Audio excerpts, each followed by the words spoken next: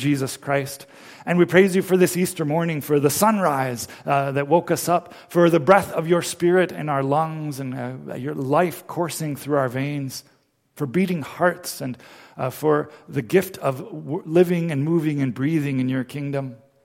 God, we praise you for what you've done in our lives, for your faithfulness each and every day, for walking with us each morning, each week, for celebrating another year of life for Shanjit and Desi and Sue, for how your gifts among us are made known through Jesus Christ, who is the Word made flesh among us, lifted high. We trust, God, that you are working good in our midst, though we may be scattered, though some may need to worship from home for reasons of health or old age. And we think especially of Marilyn and Thelma and Mike, of Dave and Polly and June and Tom and Flora. And we ask that you bind us together.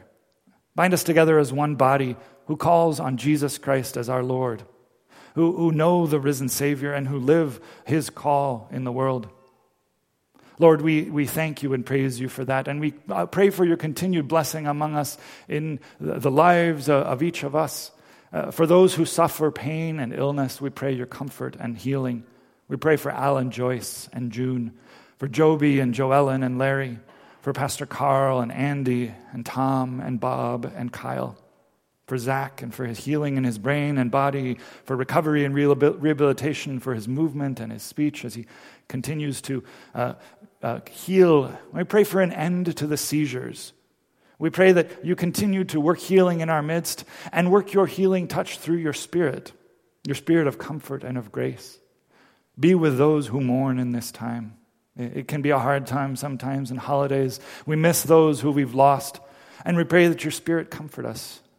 Be with especially Patsy and the Holacek family, the Veenstres, and others who've lost loved ones in this year, the Hastings and the Bolheis family and Gronings. We pray that you continue to bless us by your Spirit in our midst. We pray for healing for Carl. And we pray that you continue to guide us as we seek to serve you in the world, that you open our ears to hear your word. As we come to the word of the risen Savior, Jesus Christ, may we recognize him. May we hear his whisper and respond to his call to proclaim the good news that he is risen.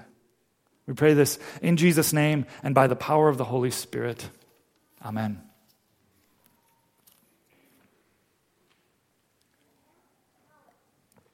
As we come to God's Word today, we come to the Gospel of John, chapter 20. We've been in John since the beginning of this year, following along with Jesus.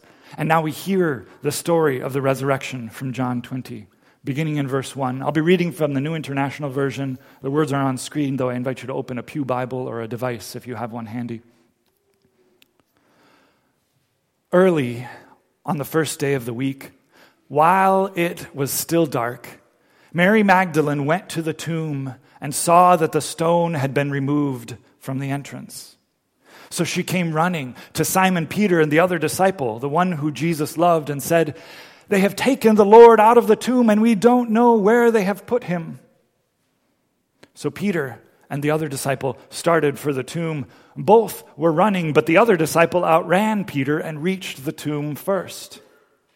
He bent over and looked in at the strips of linen lying there, but did not go in. And then Simon Peter came along behind him and went straight into the tomb, and he saw the strips of linen lying there, as well as the cloth that had been wrapped around Jesus' head. The cloth was still lying in its place, separate from the linen.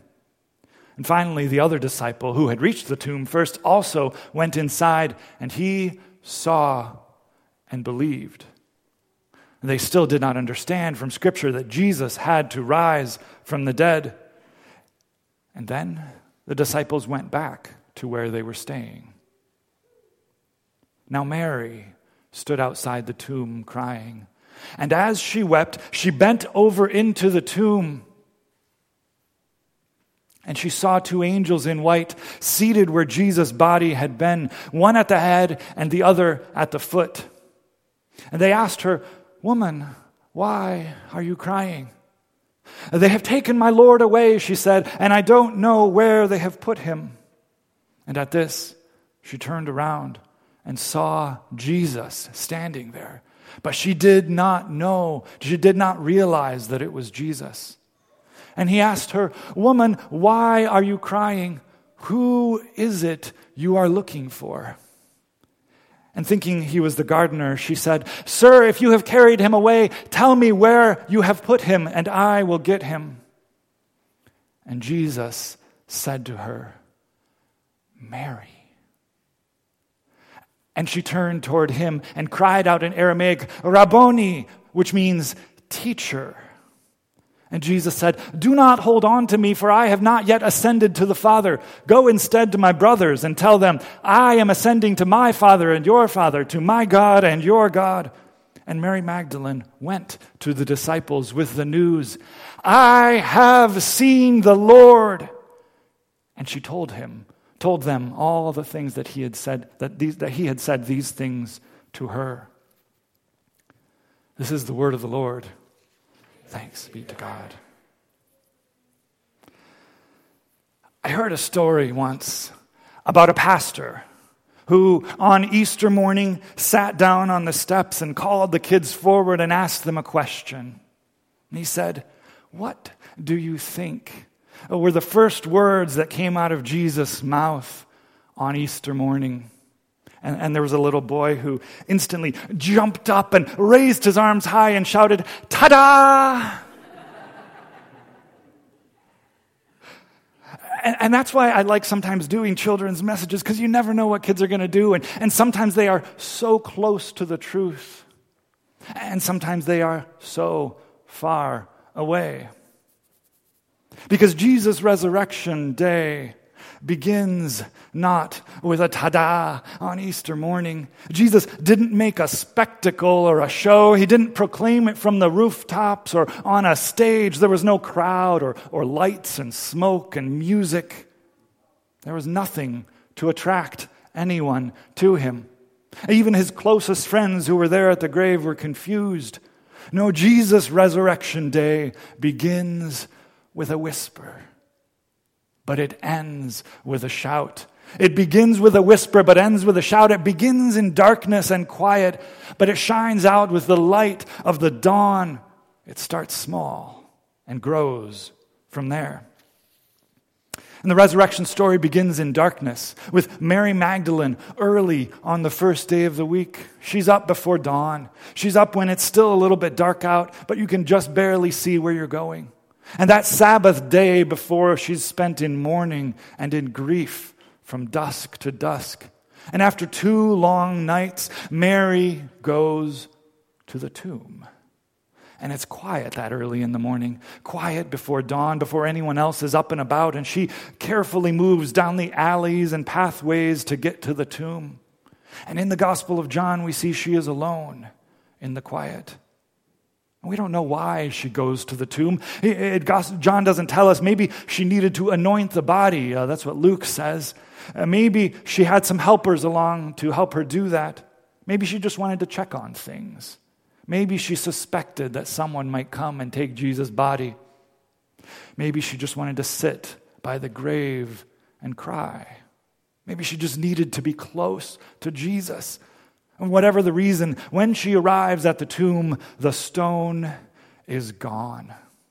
And that tomb probably would have been this low chamber cut out into the cliff, this limestone, soft limestone that you can kind of chip away with a tool. And in there might have been 2 or 3 benches low to the ground where they would lay a body to decompose. 1, 2, 3 benches. And in the middle, a space for the family to be, perhaps a little niche at the back for memories or bones.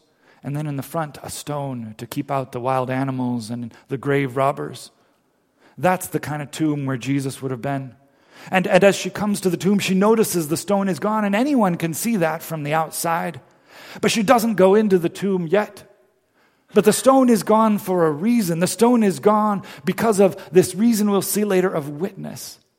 The stone needs to be gone for people to know that Jesus is not there.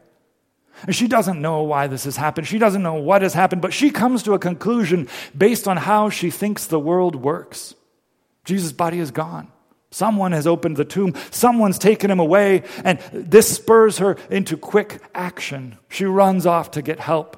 And in this pre-dawn dark, she moves carefully, but now it's just getting light enough to run. And so she dashes off to where the disciples are staying, Peter and the beloved disciple. And she gets them and she breathlessly whispers to them, "They have taken the Lord out of the tomb and we don't know where they have put him." And this is the first word of the resurrection. It's a word spoken in the dark, in fear and urgency. It's words of confusion and uncertainty. It's words whispered loud enough to wake Peter and John, and it's words that spur them into action too. And like Mary, they dash off to the tomb, and she follows them, maybe a bit out of breath this time. Because the resurrection is a race too. Resurrection morning is a runner's sprint to the tomb. And the beloved disciple here makes a point of saying that he got to the tomb first. Now, traditionally, we call this guy John, because he's probably the one who wrote this gospel. And he seems to want us to be very clear that he won the race. He's probably much younger than Peter, maybe even still a teenager full of youth and speed. And Peter went into the tomb, true, but I was there first. How typical of the disciples. See, years later, when they write down these stories, when they make their accounts of the gospel, each one of them wants to be the first, even on resurrection day. And John pauses outside of the tomb, maybe wondering what has happened. And he looks in and he sees the cloths that were wrapped around Jesus' body, but he does not yet go in. And that gives Peter a chance to be who he's been all along. Peter is the one who stumbles headlong into the tomb. Peter is the one who goes right in, who says what he thinks without a second thought. He doesn't wait for everyone, but he dives right in, doing and saying whatever comes to mind first. And inside the tomb, what Peter sees is confusing. He sees a cocoon of linen wrappings without a body in them. He sees like a shell of an insect that has molted away. The body is missing, the linen is left behind, and stranger still, that special cloth that wrapped Jesus' head has been folded and set at the head. It is not even touching the body wrappings. And this does not appear to be the work of grave robbers, or unless they were really, really careful criminals. They would have ripped the cloths or cut them open to get at the valuables and left everything behind in a mess. On the other hand, this doesn't appear to be foul play either. The Romans or the religious leaders would have taken the whole body, cloths and all, and put it somewhere else. And this whole story reminds us a bit of Lazarus just a few weeks before. Lazarus, the brother of Mary Magdalene, the one who was raised from the dead, when he came out of the tomb, he was still wrapped in all of those linen wrappings, and he still had the head covering on his body. But Jesus' body is free from the bondage of death. Jesus' body does not have the wrappings around it. Jesus' body is not covered by head. No, Jesus is risen and free. But John doesn't know that yet. John goes into the tomb and he sees the linen wrappings and he sees the folded headcloth. And the author of the gospel, maybe it's John himself, tells us that he sees and believes. But what does he believe? Because he makes a point of telling us that he and Peter still did not get it. They still did not understand the scriptures. They still didn't expect the resurrection. No one did. So what does he believe in this moment? Well, maybe he just believes Mary's report. Maybe he believes that the body is gone. Maybe he trusts Mary's words. They have taken the Lord from his tomb, and we don't know where they have put him. Maybe, though, maybe this is the beginning of true faith. But it is not the full gospel, the full good news yet. Why? Because Peter and John go away. Because Peter and John are not changed by what they see. The empty tomb isn't enough for them to proclaim the resurrection. And here's the most generous interpretation I've heard. Maybe these two disciples who had recently witnessed Lazarus rise from the dead, maybe they believed that Jesus could do the same thing. Maybe they believed that Jesus could indeed and had indeed risen from the dead. But they don't know what it means. They don't understand how a dying and rising Messiah transforms the whole story of Scripture into one big good news. I know these disciples, John and Peter, they go back to where they were staying. And later that day, we'll find them locked behind closed doors, in fear of what has happened and wondering what might happen to them. They go home to whisper about what has happened to the other disciples. They've taken the Lord from his tomb. His body is gone, but the cloths were still there, and we don't know where they have taken him. In a sense, many people, I think, are still where the disciples were that morning, whispering in the dark, wondering but unsure of what has happened. They see the empty tomb, but they know that death is real and that bodies don't just go missing. They know, they may have heard the scriptures or heard about Jesus rising from the dead, but it is not enough because the empty tomb is obvious. The evidence is clear. People don't rise from the dead, so Jesus didn't. Case closed. But the story is not so simple. Because it starts with a whisper, not with a ta-da. It starts with confusion, not clarity. And sadly, for many people, it ends there. Even for those who believe, like Peter and John, sometimes that story stays in whispers. Like those disciples who had every reason to believe, every reason to hope that their Lord is not dead. Even they stayed in whispers, in the dark, behind closed doors. And for those of us who believe, who whisper the truth of the resurrection, but dare not go out and proclaim it, we're still like the disciples, believing, but not doing what the resurrection requires. And what it requires is not just a whisper, but a shout. What it requires is proclamation, witness, gospel preaching, and that is where Mary Magdalene comes in. Oh, Mary. Where is Mary when the two disciples leave? Well, she stays by the grave. She lingers. She grieves. And it's her willingness to wait in the wailing, to remain in the mourning, to linger in the longing that puts her in the right place to meet the risen Savior. First, though, she sees two angels. Now, didn't the disciples see them? Didn't they see those two angels sitting right there at the head and the foot? Or did they just rush in looking for what they thought they might see and not see what was truly there? But Mary stayed. Mary saw them seated like cherubim, one at the head and one at the foot of Jesus, and they mark out the holy space where Jesus' body is not anymore. How God's holiness is no longer contained in a box in the temple. No, it is found in the body of the risen Jesus, because he is risen indeed. And the angels ask Mary why she's crying. And again she repeats that same thing she told to the disciples. They have taken my Lord away, and I don't know where they have put him. And then Mary turns and sees Jesus. But she doesn't recognize him yet. She is caught up in her grief, caught up in the way the world works. She can't see who he really is yet. Maybe it's the tears in her eyes, but Jesus' first words from the grave are full of compassion. He says, "Woman, why are you crying? Who are you looking for? Whom do you seek?" Is she looking for her dead friend? Or is she looking for the risen Messiah? Because that makes all the difference. But Mary still assumes that he is someone else, that he's the gardener in the cemetery, and she tries to get him to help her find the body. And Jesus again shows her compassion in one word: Mary. Mary, a word perhaps whispered, a name quietly spoken in the early morning light. And that is all it takes. Jesus has said before, my sheep listen to my voice and I know them and they follow me.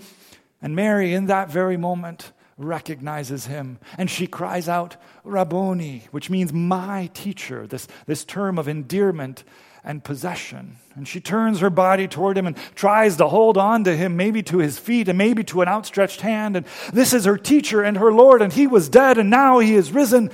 But Jesus won't let her grasp him, won't let her hold on to, won't let her cling to him. It's a confusing bit of this story, but if you think about it, it makes sense. Of course she would want to do that. Anyone would. If someone you loved so much came back from the dead, you would never let them go. You would say, nope, I'm not letting go. You're coming with me. But she can't. Because Jesus does not belong to her any more than he belongs to any one of us. He belongs with the Father, and that is where he is going. And that's where Mary's resurrection story changes. It changes from a whisper to a shout. And she begins proclaiming the good news that the disciples wouldn't. She runs back to the disciples and she preaches the first sermon, the first good news to the apostles. I have seen the Lord. She's seen him. She's recognized him. She knows him. He is risen. He is risen indeed. And just like these disciples who long before had began to follow John back in chapter 1, Jesus back in John chapter 1, they were the ones who kept on inviting one another to come and see. Could this be the Messiah? Could this be the one we're waiting for and looking for? Jesus has revealed himself throughout the gospel in word and deed, in miracles and wonders and teaching, but none of it makes sense without the resurrection. I have seen the Lord, shouts Mary. I have seen him. He is here. And the good news begins with a whisper, but it ends with a shout. And that's how it's always been in my own life too. I remember lying on the top bunk in the room I shared with my brother in the Dominican Republic, thinking about my 7th grade teacher, Joanny Peña. As she had taught us Bible class for 2 years, and by the end of 2 years, she had run out of things to teach. And so for that last month of the year, she started teaching us what she was learning in adult Bible study at school. We learned the big things like the order of salvation and the words like justification and sanctification. We learned the big ideas, and that night, as I lay there in awe at the Trinity, at God who is 3 in 1, Father, Son, and Holy Spirit, and how this God is all-knowing, all-seeing, all-loving, all-merciful, all-powerful. If this is who God is, and if this God has known me since before I was born, then this is the God that I would love and seek and follow and see and recognize all of my life. The Spirit spoke in a whisper to my heart, James, you are mine. And then that whisper becomes a shout. I have seen the Lord. Because to proclaim the good news like Mary did is what we're all here for. Whether in mission or preaching or everyday life, we proclaim the good news. I have seen the Lord. And it may start with a whisper. It may start with a small word. That's fine. It always does. The good news begins small, not with a big ta-da. No, it starts with a whisper. Christ is risen. Christ is risen, but it becomes a shout. I have seen the Lord. And that's why we hear the good news every week and every day, so we can proclaim it again and again and again. I have seen the Lord. And so we can recognize and see and know Jesus, the risen Savior. And so we can say to others, I have seen the Lord. We invite others with a whisper, come and see.